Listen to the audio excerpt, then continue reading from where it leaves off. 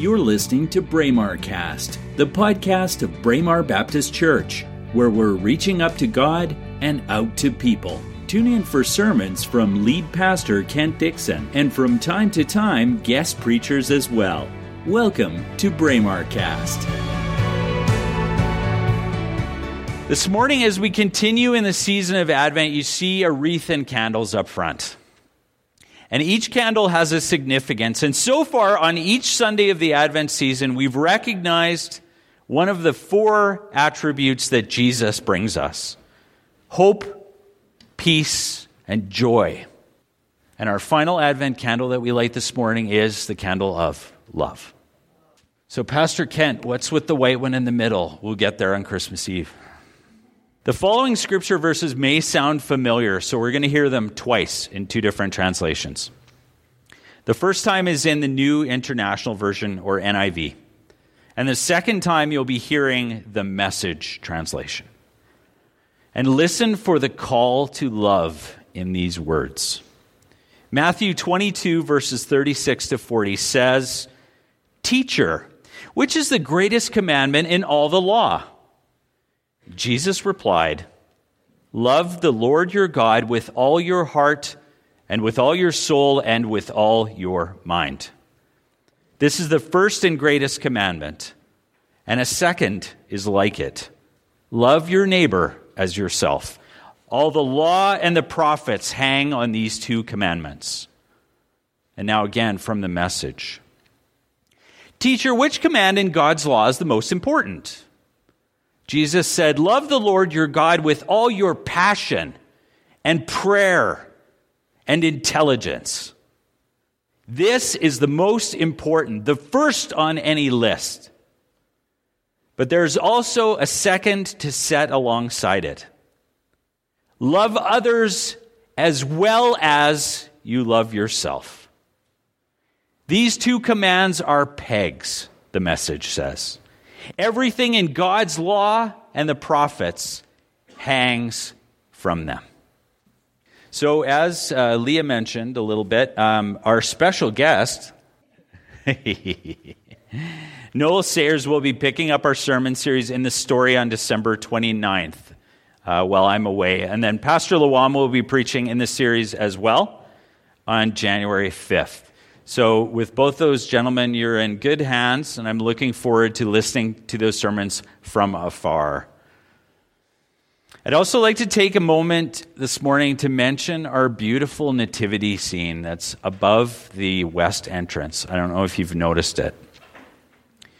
And you may not know this, but this was handcrafted with love by Bill Giddy. And we fondly remember him through that. It greets me every morning when I come to work, and it's quite special. So this morning we're concluding our series on the characters of Christmas as we look at the circumstances of the birth of Jesus from the perspective of some of the key people who are directly involved. And for those of you who know me and have heard me talk about this before, the Christmas season, Rita and I share this, it's one of my favorite times of the year, my absolute favorite. When I was growing up and living with my parents, I always loved that my mom kept other people in mind. Really not just at Christmas, all year. That's the kind of person she was. But at Christmas in particular, my mom always wanted to know what made the season special to us. She would say, her words were, "What's Christmas to you?" So the little things that would make it special, make it magical. So what treats did we like? Christmas oranges, it's still something I can't resist. Those little foil chocolate coins, we would get those in our stockings. One of my brothers always liked a tin of smoked oysters in his stocking at Christmas time. I think he was adopted. But to this day, there are still things that were meaningful to me then that still make the season extra special. I must confess, I will confess before you this morning, a glass of eggnog really does it for me. Especially when everyone else has gone to bed. I like to sneak to the fridge and sitting in a dark room where it's only the lights of the Christmas tree. And I also love singing Christmas carols. On Friday the 13th, this is an interesting coincidence to me. Friday the 13th, a group of 13 hardy carolers, 13 on the 13th, braved that cold night, and we went caroling in some of the neighborhoods not far from our church. It was a lot of fun to see the surprise and joy on people's faces as we sang for them. We stood at intersections, and people would stop and roll down their windows and wait and listen and clap and smile. And as a former AMA guy, I kept saying, we shouldn't be doing this. We should not be. We're going to cause a crash. We shouldn't. But we did it anyway, and it was awesome. Do you have a favorite Christmas carol? Other favorites? Jingle Bell Rock doesn't count, although it's up there. Over the past few weeks, we have sung some of my favorites, and we'll sing others during our Christmas Eve service that will be right here Tuesday at 6 p.m. Shameless plug. Bring people with you. Let's fill this place. So for me, I think We Three Kings is probably one of my favorites. So to me, it was fitting that we conclude our Christmas sermon series, Characters of Christmas, today by looking at the wise men. And so let's begin by looking at what the Bible says in Matthew 2, verses 1 to 2. Let's read this together. After Jesus was born in Bethlehem in Judea, during the time of King Herod, Magi from the east came to Jerusalem and asked, "Where is the one who has been born King of the Jews? We saw his star when it rose and have come to worship him." The Magi, the wise men. We have a well-known Christmas carol about these guys, but we actually know very little about them. Only of the four Gospels, only Matthew mentions them at all. And so while we traditionally call them wise men, they're also often known as magi. The word magi, here's my language research brain kicking in. The word magi comes from the Greek word magos, where we get the English words magic and mage. And a mage is another word for wizard. Magos actually comes from a Persian word that is magupati. I don't know if I'm pronouncing it well. Anyone who knows Persian? So that was a title given to priests in a sect of ancient Persian religions. Scholars suggest that these guys, these magi, would have been astrologers of some kind. Men who looked to the sky and read the stars for insight into significant events. But it's also important to recognize that back then, we hear astrology and we think, oh, horoscopes, yikes, oh, that's terrible. And you're not wrong. But it's important to recognize that back then, astronomy, study of the stars, and astrology, looking for signs in the stars, were part of the same overall studies. So they went hand in hand with one another. The mystical and the practical were considered harmonious. So maybe faith and science can learn something from one another again one day. The Magi would have followed the patterns of the stars religiously. Pardon the pun. Scholars suggest that they probably would have been very wealthy and held in high esteem. They would have been aristocracy. And they would have been held in high esteem not only by people of their own country, but people who weren't from their religion or country. They would have been that level of status. Where did the Magi come from? Your mind likely jumps to the Orient, right? That's what the Christmas carol taught us. That must be right. We probably all agree, I think, that that's a fairly generic term and possibly even politically correct at this point. Incorrect, sorry. So it's been suggested that these men would have come from an area which is now either Iraq, Iran, Saudi Arabia, or the Yemen. So that particular region. How many were there? I don't know about you, but every nativity set I've ever seen, including the one in my living room, has 3 wise men. No more, no less. Just the 3. Right? And that old beloved carol confirms it. We 3 kings. That's it. Just 3. But Scripture, have a look, never confirms a number or ever even implies that they were kings in our traditional understanding of that. So how did we ever arrive at these assumptions? It's possible, as I touched on, that they may have been royalty. They were certainly aristocratic and wealthy, and some have suggested that their identification as kings in later Christian writings may be linked to Psalm 72, verse 11, where a Bible prophecy says, "May all kings bow down before him." But how did we ever land on the idea that there were 3? Any thoughts? Oh, you smarty pantses. Matthew 2:11, let's read this together. On coming to the house, they saw the child with his mother Mary, and they bowed down and worshipped him. Then they opened their treasures and presented him with gifts of gold, frankincense, and myrrh. So there you have it. 3 gifts. Gold, frankincense, and myrrh. Must have been 3 magi, right? Not necessarily. But it's definitely a comfortable assumption that we've made for centuries. And it's probably okay. But did you catch something else in the verse, that passage that we just read together? I hope it doesn't make you question your nativity scene that you have set up at home. We just read at the beginning of that passage, on coming to the house. Wait, what? So wait a minute, back up.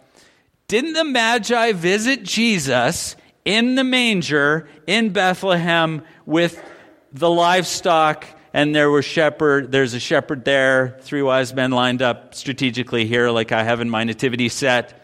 Mary, Joseph, got to be in the middle.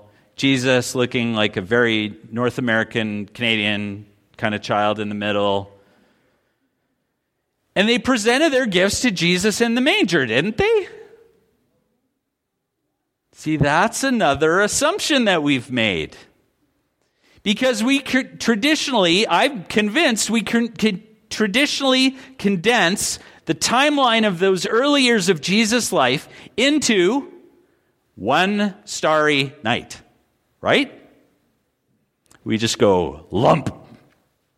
Scholars suggest that, hold on to your hats, kids, Jesus was probably 1 or 2 years old when the Magi found him. They traveled a long way. There was no Concorde. There was no Uber. They walked. And by this time, Joseph and Mary were, scholars suggest, married, living in a house, and intending to stay in Bethlehem for a while. You may remember that I mentioned during our sermon last week that Herod would continue to play a significant role in this story. Do you remember me saying that? During the time of King Herod. Do you remember that from our sermon last week, that phrase? Herod was the king at the time Jesus was born. And he played a significant role as well in the story of the Magi. The Bible says in Matthew 2, verse 3, let's read this together. When King Herod heard this, he was disturbed, and all Jerusalem with him. Remember, Herod was an extremely paranoid man who saw conspiracy and potential threats around every corner. We can imagine that by his nature, Herod caused conflict and stress for others whenever something bothered him personally. Hence that all Jerusalem was bothered with him. Seems to have been a bit of a drama king, doesn't he? So now a group of complete strangers have come to him with the news of a Messiah. That's exciting news, right? Not if you're Herod. King of the Jews, that's my title. Herod was shrewd and intelligent. And remember, Herod himself was given that title, King of the Jews, by the Romans. So if we put together the pieces of Herod's paranoia and a very real threat to his power and influence, not to mention the idea that this child could be the Messiah himself, not good for him. And we read that Herod was disturbed, probably putting it mildly. And remember that as well, during this time, historians note that Herod was experiencing serious issues, health issues, that affected him mentally and physically.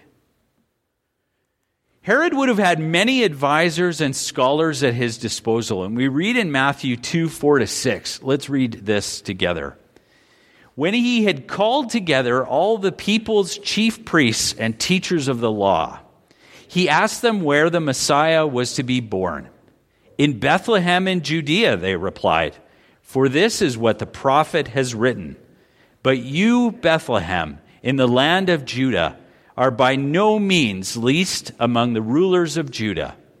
For out of you will come a ruler who will be the shepherd of my people Israel. Imagine all the things that were going through Herod's mind at this point. Herod was not of the line of David. So if a baby were found to be of that line, that child would be the rightful heir to the throne. Herod's days from that point would be numbered. And remember that Herod was paranoid and suspicious of everyone. We talked about it last week. Even his own family members. He had his wife and his sons killed. He recognized that the Jews were waiting for a Messiah. And the last thing that he wanted was for the Jewish people to rally around a religious figure who was also the rightful heir. What a nightmare for him. Some scholars have also suggested that the fact that the Magi may have been of Jewish descent from an area outside of Rome, they suggest that. And that Herod may then have perceived that these Magi would have welcomed a balance of power swayed away from Rome by a rightful Jewish heir. We can imagine Herod's paranoia and anger were being whipped into a frenzy at this point. And all thanks to this message perceived and delivered with joyful anticipation by the Magi. But Herod managed to come up with a plan. The Bible says in Matthew 2:7-8, let's read this together. Then Herod called the Magi secretly and found out from them the exact time the star had appeared. He sent them to Bethlehem and said, go make a careful search for the child. As soon as you find him, report to me so that I too may go and worship him. Dispatched to Bethlehem by an agitated and paranoid king who was very specific about what he wanted. He asked for a careful search. He asked for an immediate report back on where to find the baby. Doesn't sound much like a baby shower, does it? Careful search, immediate report. Sounds like espionage. Have you ever considered the significance of each of the gifts the Magi presented to Jesus?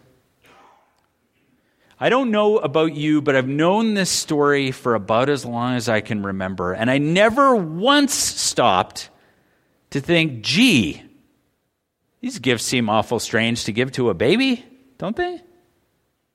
I think I've always just assumed that they were valuable. They were immensely valuable. They were rare. These were gifts fit for a king.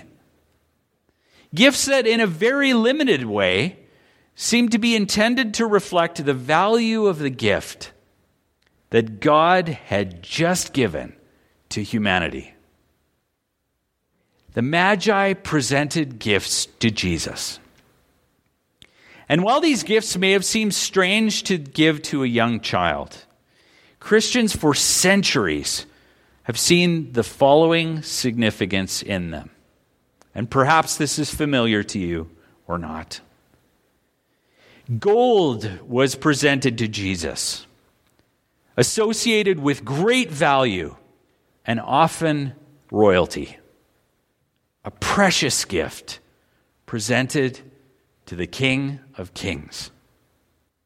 Frankincense. I remember as a kid thinking frankincense sounded like Frankenstein, and I still can't get that out of my head. That was the only way I could remember the word. Frankincense. Have you ever wondered what that actually is? Don't feel bad. I wasn't completely sure either, so I needed to look it up. I needed to refresh my memory. Do you recognize, though, another word that's embedded in that one? Incense. That's right. Frankincense is actually an aromatic resin that's used in incense and perfume. And it's produced by a specific variety of trees. It's been traded on the Arabian Peninsula for more than 6,000 years. It's burned as a part of worship in some churches. And its significance as a gift to the newborn Jesus was, to me, it signified that he would be worshiped. And are you familiar with myrrh? It's another form of resin, believe it or not. They liked their resin. And it's extracted from another specific type of tree that is very small and thorny. And it's been used throughout history as perfume, incense, and even medicine. In the Gospel of Mark, we learn that Jesus was offered wine with myrrh in it while he was on the cross, likely to ease his pain.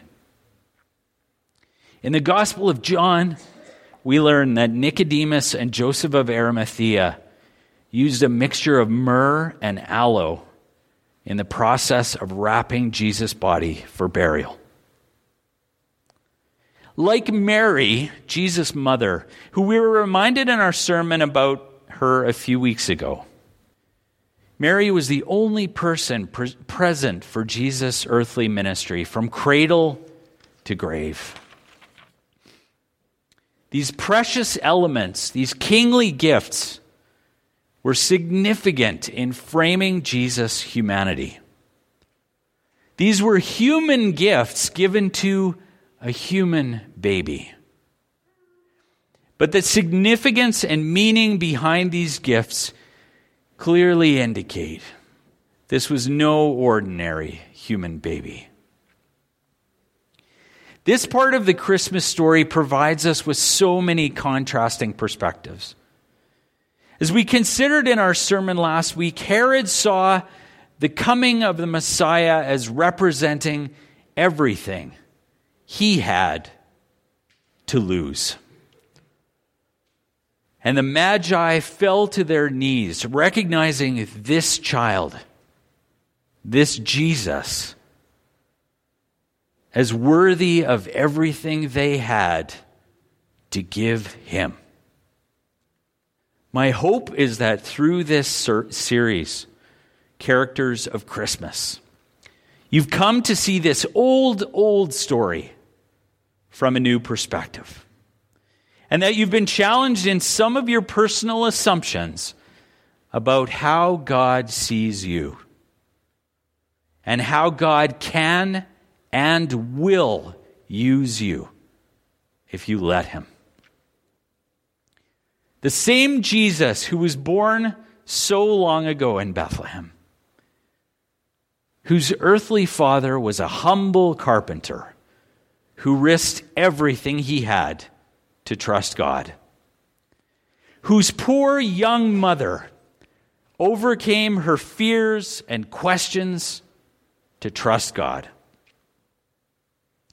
This baby whose birth could not be stopped, even by one of the most powerful and influential rulers of his time. That baby who is worshipped by at least 3 foreign dignitaries. That baby now reigns as the King of Kings, not only at his birth, but now and forevermore.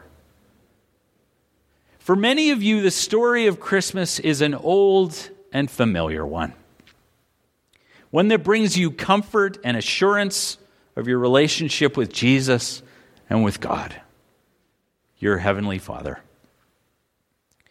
But if this story is still new to you, or if it's one that you feel personally not really connected to in a real way, please come and speak with me, because I'd like to tell you. The miraculous birth of Jesus is a miracle that can change your whole world, your whole life. Merry Christmas. Father God, thank you for Christmas. Thank you for what it means to us, not just today, not just this Wednesday, but what it can mean for every day of our lives, if we'll let it. And so, Father, I pray your blessing on each one of us as this story becomes more clear, more real, more personal, through the power of your Spirit, through the life of your Son, and through the love you give us as our Heavenly Father. We pray these things in your name. Amen.